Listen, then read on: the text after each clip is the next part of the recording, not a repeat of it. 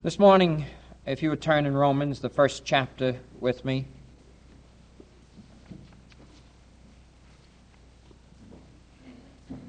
I would like to read just the first 7 verses, which are the introduction to Romans, which we're dealing with primarily right now.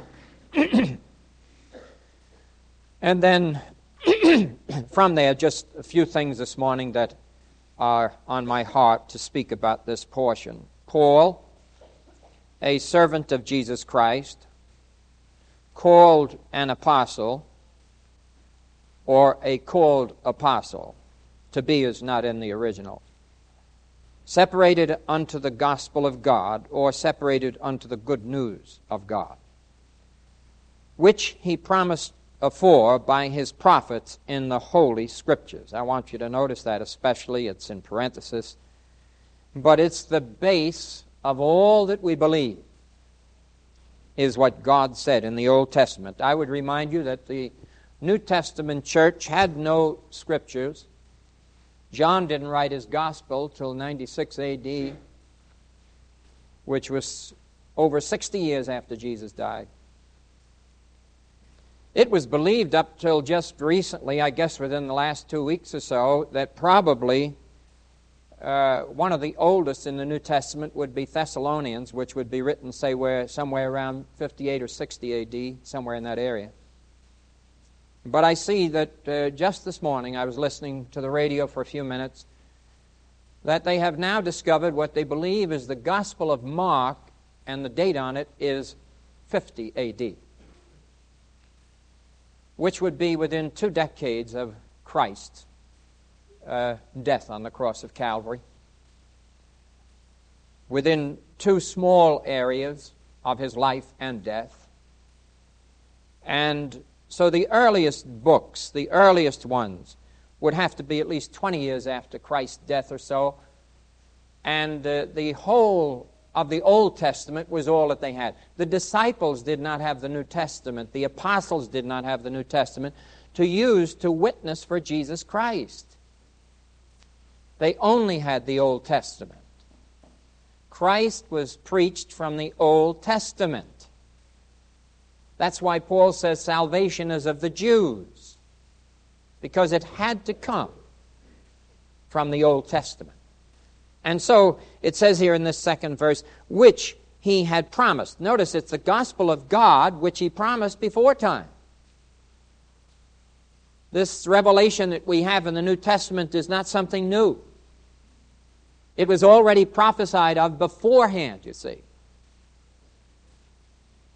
So this is a promise that God has made by his prophets in the Holy Scriptures concerning his Son Jesus Christ our Lord, which was made of the seed of David according to the flesh, and declared to be the Son of God with power according to the Spirit of holiness by the resurrection from the dead, by whom we have received grace and apostleship for obedience to the faith among all nations for his name, among whom are ye also the called of Jesus Christ. To all that be in Rome, beloved of God, called saints, not to be saints, called saints. You are called a saint if you belong to Christ, because saint means separated unto. You are separated unto God by Jesus Christ. So you are called saints. I've said this before, but saints are not those who have died and have been made saints by someone else. Saints are those who are saved. If you read each of the epistles, you see that it's the introduction to the saints at Colossae. These are living people. To the saints at Philippi, to the saints at Corinth, wherever Paul would travel, wherever they would go, it would be to the saints there. So you are, if you are saved this morning, if you really know Christ as your Savior, you are Saint so-and-so and Saint so-and-so. Now, I'm sure you're not going to name yourself that before other people. They'll never believe you. But before God, and we're only dealing with God here. We're only dealing with God's economy and man. Before God, you are called saints. And as I look over you and I think of myself or John down here or Bob here or any of us, and I think, of being St. Martin or St. Robert or St. John or something like this, it's a tremendous thought. But this is actually what it is in God's eyes. And all he's saying is, Martin, you are separated to me. You are separated from the world, and you're separated unto me. And so we're called saints. Grace to you and peace from God our Father and the Lord Jesus Christ. Now let's just have a word of prayer together. Father, as we look in thy word, we pray that thou wouldst bless it to our hearts. Lord, how precious is thy word. Just this last verse we've read. Grace be unto you and peace from God our Father and the Lord Jesus Christ. And Father, we're so thankful that your grace, your unmerited favor, is offered to the whole world. Whosoever will may come. It is not the Father's will that any should perish, but that all should come to repentance. Father, we're so thankful that's your will. And we pray that we, as those whom you have named saints, may do the work you've called us to do in seeking to bring others to the knowledge of our Savior, Jesus Christ, and faith in the cross of Calvary. In Jesus' name, amen.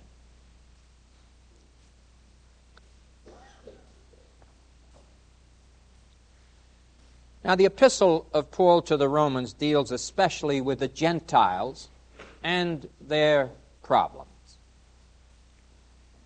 The Jews were there, but they were not legalizers. This was their usual method. When the Jews were in Galatia, it was a different matter. There, they were legalizers. They said they acknowledged Christ. These are the Jews now who came to Christ. They acknowledged Christ, but they also believed that the law had to be brought in alongside of Jesus Christ, so that they legalized everything they believed. They still held to rules. They did not hold to the indwelling power of the Holy Spirit to give a new life, a new strength, a new power to overcome sin. But they legalized it. They said, yes, Christ is Messiah, but they didn't understand what Messiah really meant. To them, Messiah meant he would be a king, and he would establish a great earthly kingdom, and the Jews would inherit that kingdom, and the Gentiles would not. And so the Jews were those who were not legalizers at all in Rome, but they had a pride within themselves. They claimed superiority because of their prior revelation of Jesus Christ in the Old Testament, you see. They claimed that they were superior to the Gentiles. Paul had to deal with them in many ways. He had to deal with them concerning the fact that they had said that they had special favor with God because of Abraham. Just from the fact that they descended from Abraham gave them special favor with God regardless of life or anything else. He had to deal with the Messianic kingdom and the fact that they felt that this kingdom on earth would only have to do with the Jewish people. He had to deal with them in their relationship to the courts of the land because they refused as Jews to submit to the courts. They believed that they were a law unto themselves, that only God was their judge. And Paul continually has to deal with them on being responsive to governments and to law in Romans. We should be doing that today with everyone. God had to do it with the Jews to make them realize that they have to be responsive to rulers and kings and those in authority. The same thing must be today. But for all of us,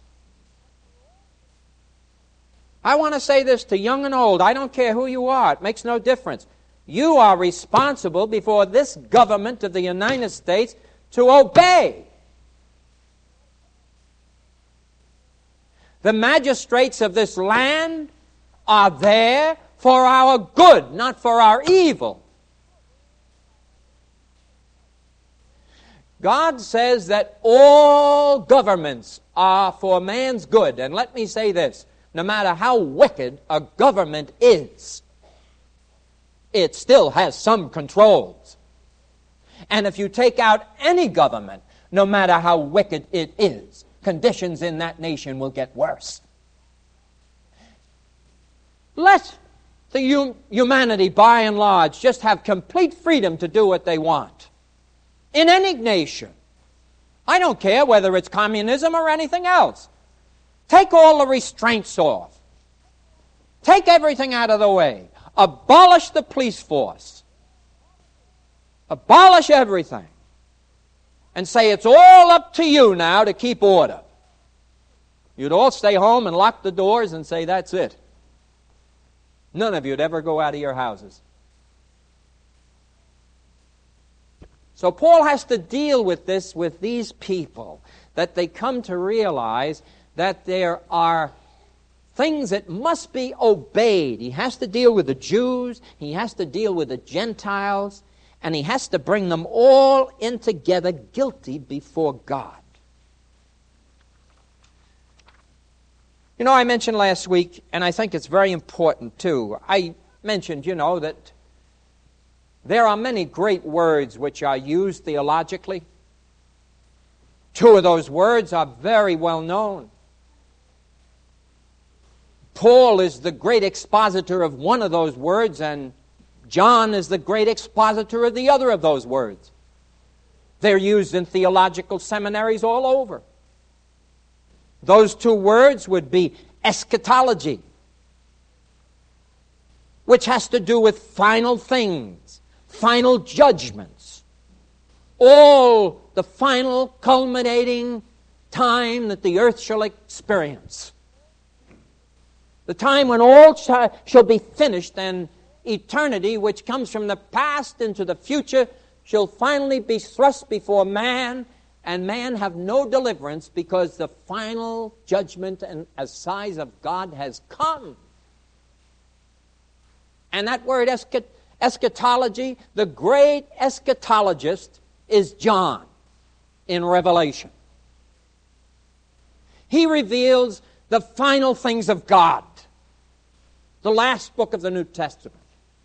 Paul has a great part in it. You can read in Thessalonians, you can read in Philippians, you can read in other epistles of the second coming of the Lord. You can read in 1 Corinthians. You can read these things.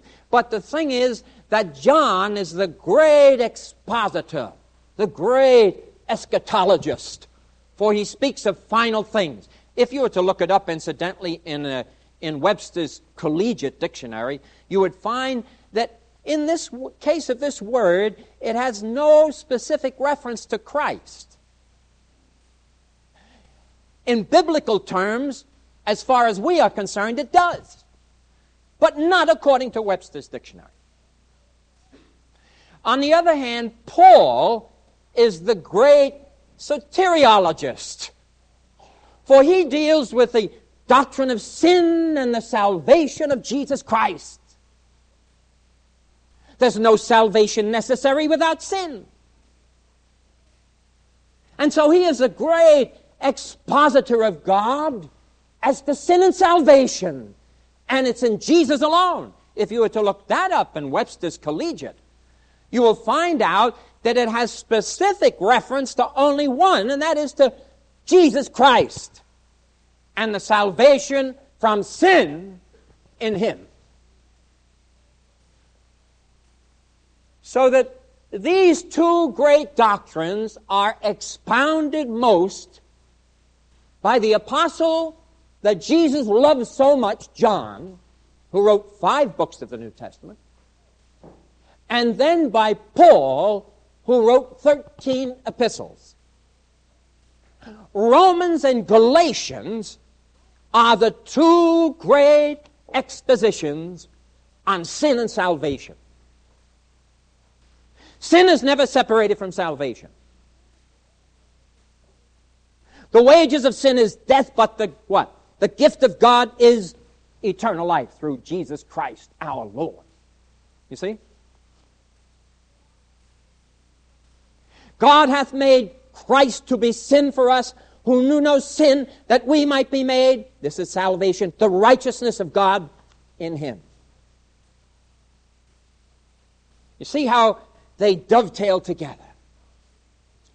Because from the very beginnings in Genesis, we find the one thing God is going to have to deal with immediately is the fall of man and his sin, and how will he save him? And all from the councils of eternity past was planned by God, and all down through the whole of the Old Testament, the bloodline runs that there's only one way for man to be cleansed from sin, and that is through the blood of Jesus Christ. Now I'm speaking especially of the 2nd verse of Romans here, that in the prophets of old, God prophesied of the gospel of God that was to come. It's a very important theme, because without it we have no Bible. Take the Old Testament away and we have zero. You have a revelation merely made 2,000 years ago. And it is clear that salvation is of God and is of the Jews. And that from the very beginnings, God had to point out from Genesis 3:15 on that the only salvation would be in the seed of the woman. And that seed, Paul says in Galatians, is Christ.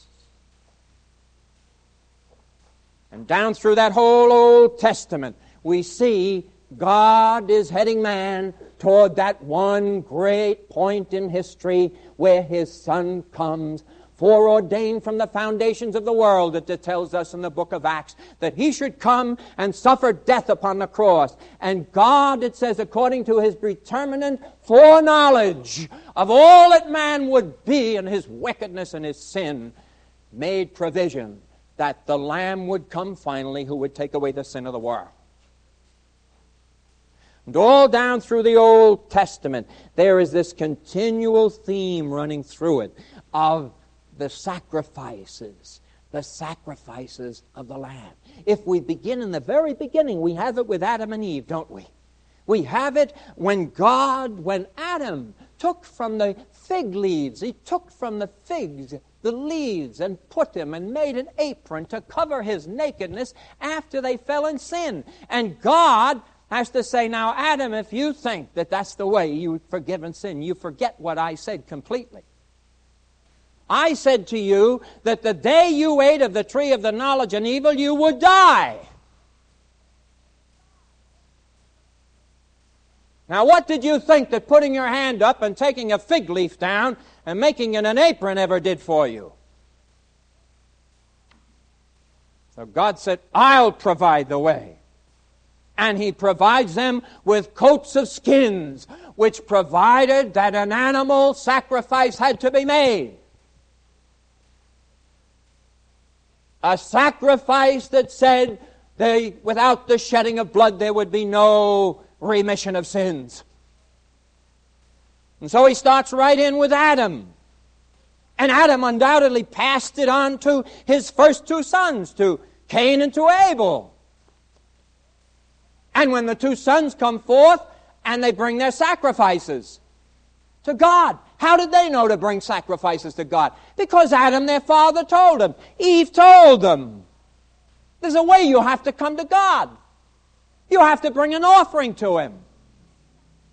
And so the 2 of them bring an offering. Now, there was nothing wrong with Abel's offering intrinsically as to value. But there was something wrong in the way Abel approached God and Cain approached God. There was that which was wrong with Cain's approach in that he brought of the fruit of his ground. Abel brought a more excellent sacrifice, as Hebrews told us, as we have read it, and it was the reading of the Word of God that said that sacrifice that Abel brought was acceptable to God, because it was of the firstlings of his flock and the fat thereof. But Cain's sacrifice, beloved, was not accepted of God.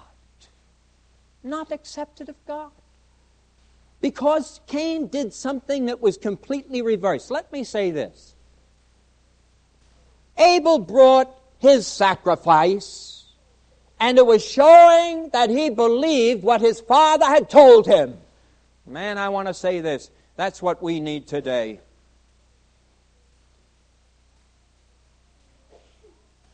He believed what his father and his mother told him about God.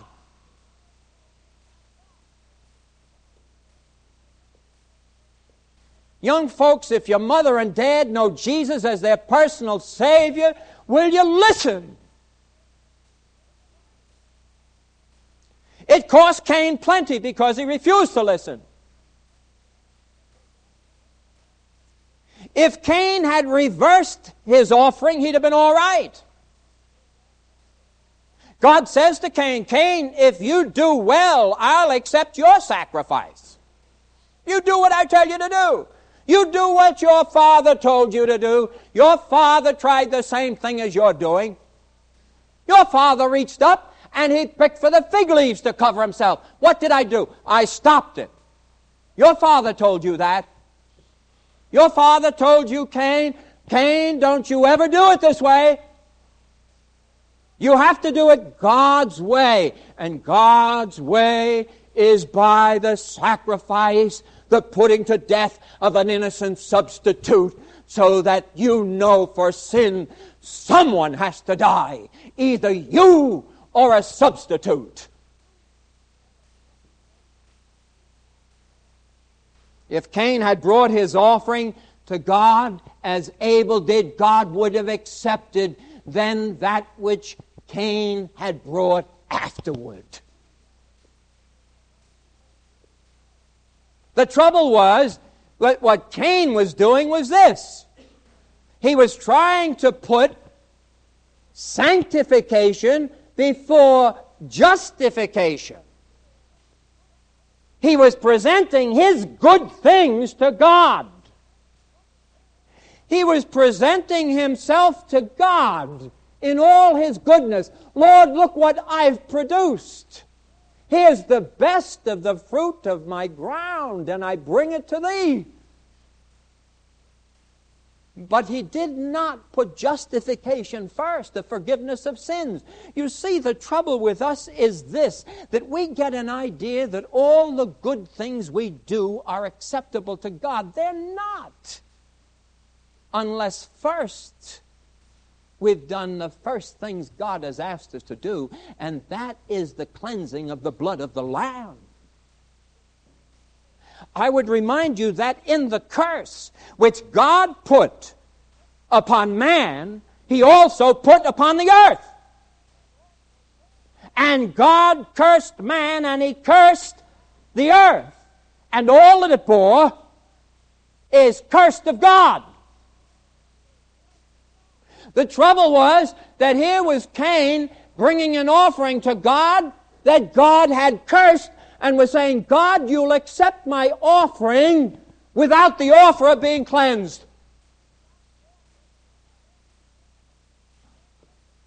And since man was God-conscious and the creation was not, the responsibility of man was that his heart and soul should be right with God first. And once he's been cleansed from sin, then Everything he produces, his works, all that he is blessed of God.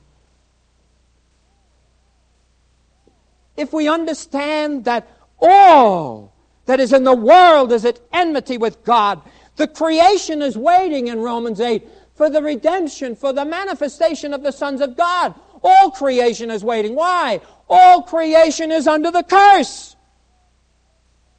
So for us to bring anything to God and present it to Him without first the shedding of blood indicates we know nothing about remission from sin, and the offering we're bringing to God, we forget is under the same curse. And so when Cain came, he presented to God that which God had cursed and said, "Here, accept this."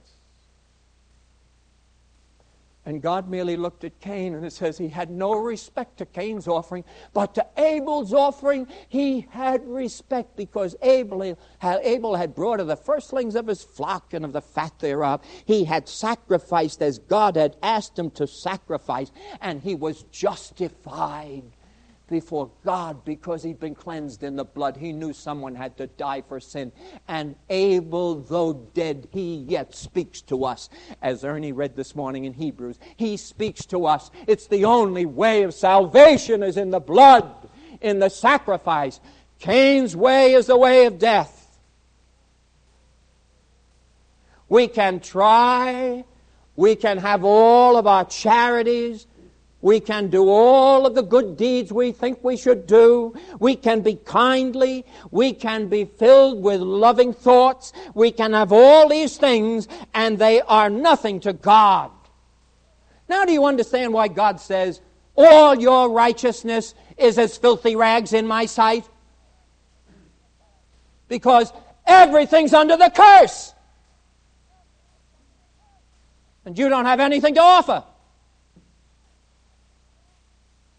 The flowers, John, that you have down in your flower shop are under the curse. Those beautiful pianos you tune, Franz, under the curse. You can't present your music. The choir can't present its singing. We can't present our labors. We can't present anything because the whole world is under sin.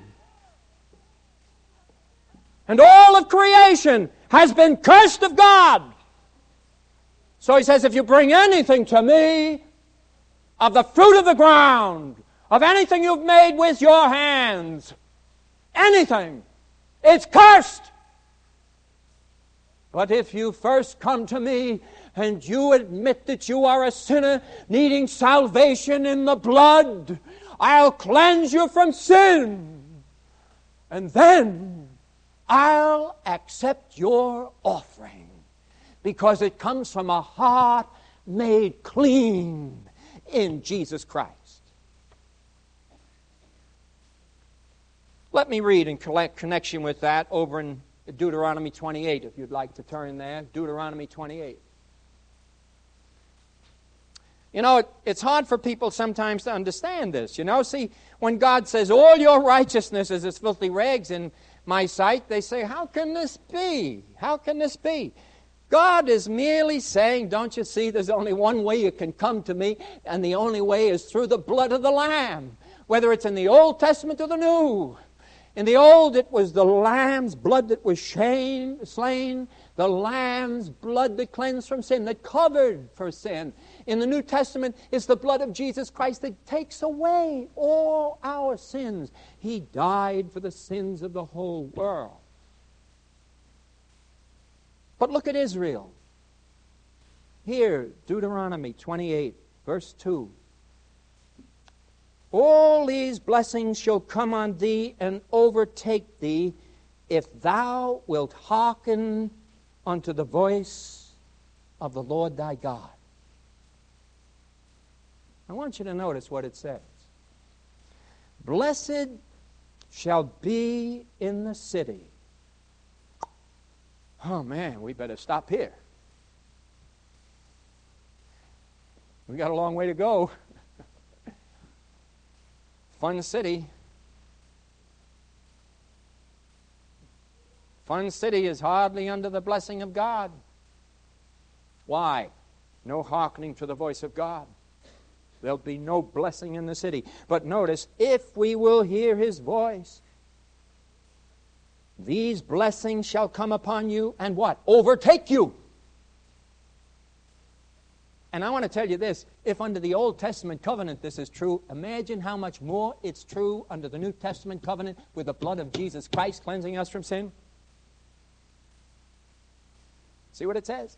Blessed shalt thou be in the city, and blessed shalt thou be in the field.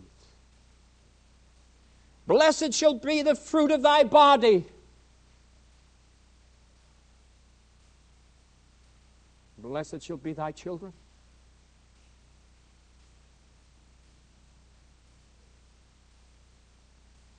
Blessed the fruit of the ground, and the fruit of thy cattle, and the increase of thy kine, and the flocks of thy sheep. Blessed shall be thy basket and thy store. You know, this is not talking now about luxury, all right? Just so we get no mistake here. God's not saying, now listen, you obey my commandments, you listen to me, you come the blood-appointed way for forgiveness of sin. You come the way I've directed you, Israel. And you know how I've directed you about the blood sacrifices? You come, and then you'll have luxury. Unfortunately, the Jewish people believe this. Unfortunately, the Jewish people took Abraham and saw that Abraham's possessions were so great, and that the servants of Abraham's household were able to defeat kings. And because of the blessings of God upon Abraham, the Jewish people came to believe that the sign of God's blessing was money, was gold, possessions. All you have to do is to look in our cities. The merchants. God said to the Jews, ye shall be the merchants of the earth. That's His own word.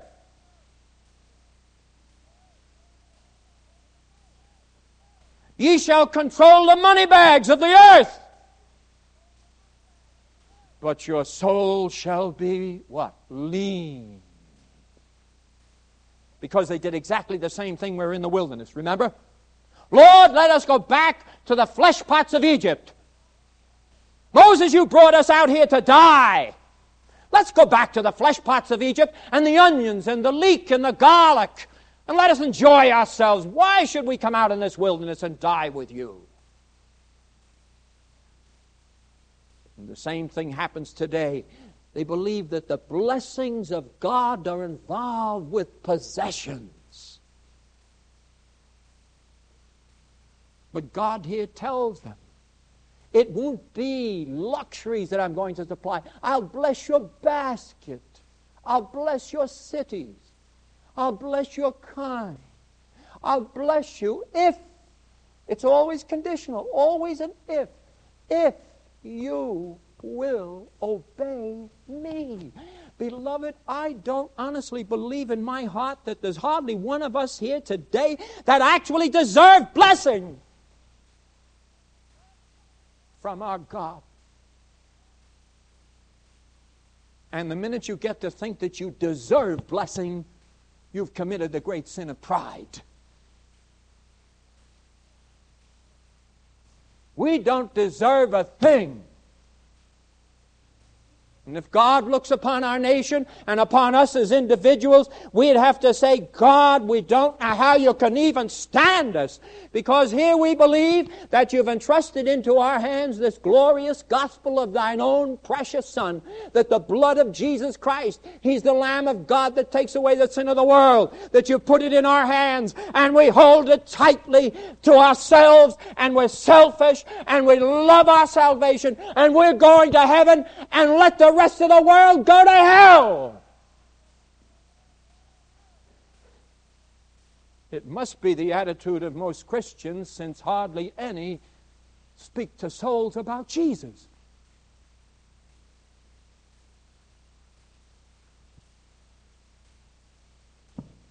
And yet God says, all these blessings shall come on thee and overtake thee if thou shalt hearken unto the voice of the Lord thy God. And if Israel would be so blessed, how much more would the Son of God bless us? If we turned to Him and obeyed Him in every facet of our being. If we were really, as this portion says, separated unto God. Separated unto God. Really mean it when you say, I'm separated to God. I love like Jesus loved. I'm tender like Jesus is tender. I'm compassionate like Jesus is compassionate. For God is love. My children know it because they see the love of Jesus in me. And I want to tell you, I've seen more souls won to Jesus by the tears of a mother or the tears of a father kneeling beside their child than ever from caustic bawling out and breaking them down and forcing them to do this and forcing them to do that. That's not the love of Jesus. I'd remind you that our God is a wooing God. He draws souls unto Himself. He draws them unto His Son. How does He draw them? In the bonds of love. God so what? Loved the world, that He gave His only begotten Son, that whosoever believeth on Him should not perish, but have everlasting life.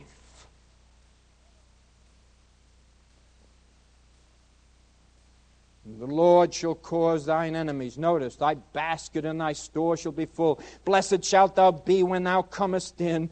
Blessed shalt thou be when thou goest out. The Lord shall cause thine enemies that rise up against thee to be smitten before thy face. Let me say this. If this nation had spent the time and the money that they have spent on armaments, that we have spent on trips to the moon, that we have spent in every way, and instead this nation had been on its knees before God, Russia would be nothing.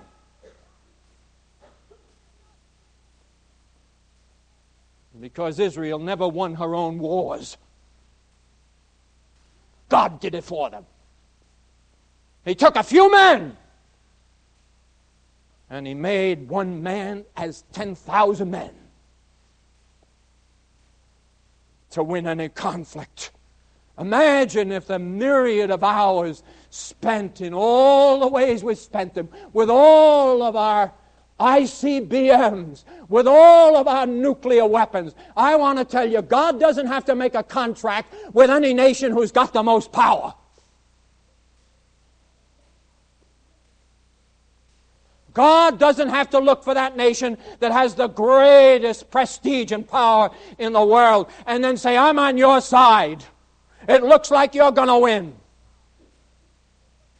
No, He says, not by might nor by power, saith the Lord, but by my what? Spirit. If this nation would turn to God tomorrow and pray from born-again hearts, if the Church of Jesus Christ would be willing to honestly pray and pray and pray, why, when God looks down upon us as a church, as Franklin Avenue or any other church throughout this country, and sees the minimal amount of time is spent in prayer and pleading with Him for the nation we claim to love so much, it's a wonder He even looks down at it. It's a wonder He just doesn't cast it aside and say, you're a godless people. How can I help you?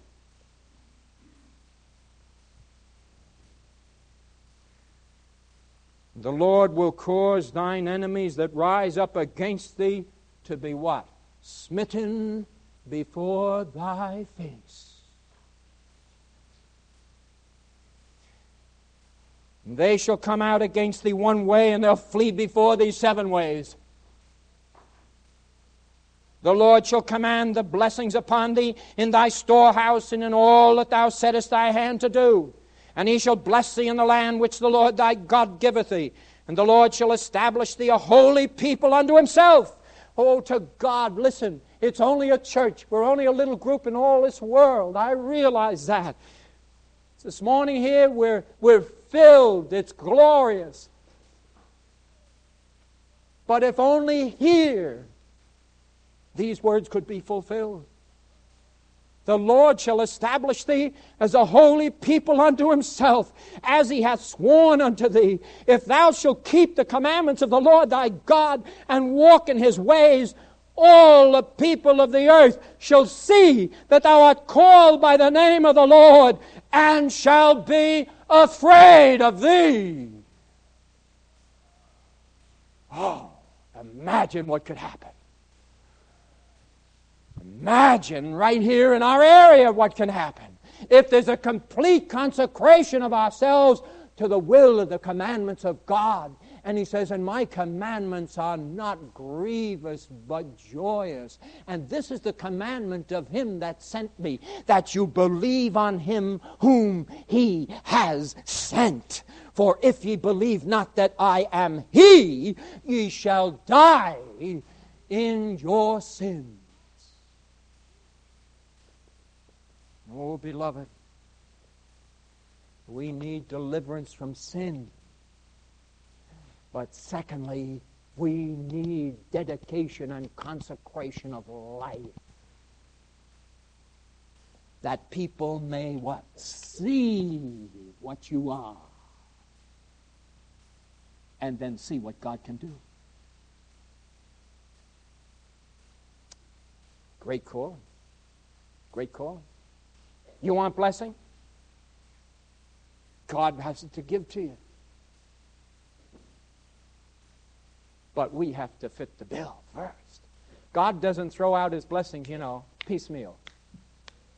Oh no, he chooses individual ones who really love like Christ loved, want to live the Savior's life on earth, want to witness for him day by day, want to sing praises unto him, have great joy in the Lord, have a countenance that's filled with the love of Jesus, their eyes shine with the power of Christ. God wants these kind of children so that the world can see that he's God who made heaven and earth and all things visible and invisible. And he has drawn out a people for his name, and they've been born again into his family. They're his children, and they shine and want to please their God. Because without faith, it's impossible to please God. Oh, may God do that with us. May God do that with us this morning. Let us pray. Father, we thank thee for thy precious word. And Lord, we're so thankful thy word says that this was all promised before by the prophets in the Holy Scriptures, the Old Testament. Lord, we've just been reading a portion of the Old Testament, and we see the kind of promises you gave to Israel if they would listen and hearken to your voice. You've told us, if my people which are called by my name shall turn from their wicked ways and humble themselves and pray, that you'll pour out a tremendous blessing upon that people. Now, Lord, we realize we're just a little tiny portion of this great nation we live in, even of this community we live in. But, Father, how blessed it would be if each individual life, both young and old, shone for Jesus Christ. Father, make us shining in business, make us shining in the home. May a mother shine to her children with the beauty of Jesus, the glory of Christ, the love of Jesus. May she shed it abroad in her heart so that the children can feel that love deep down within their breast and yearn to know the Savior that gave that kind of a love to a mother. And what we pray for a mother, we pray for a father. We pray that the children will be responsive to this kind of a love. Father, isn't it not possible that one of the great reasons for the problems in families and in this country today is because there's been so little exhibition of what Christ really is? And that when we say, I no longer live, but Christ lives in me, and then we don't show it. that there's something wrong within our breast. We've misunderstood the Savior. He came to live his life out in us.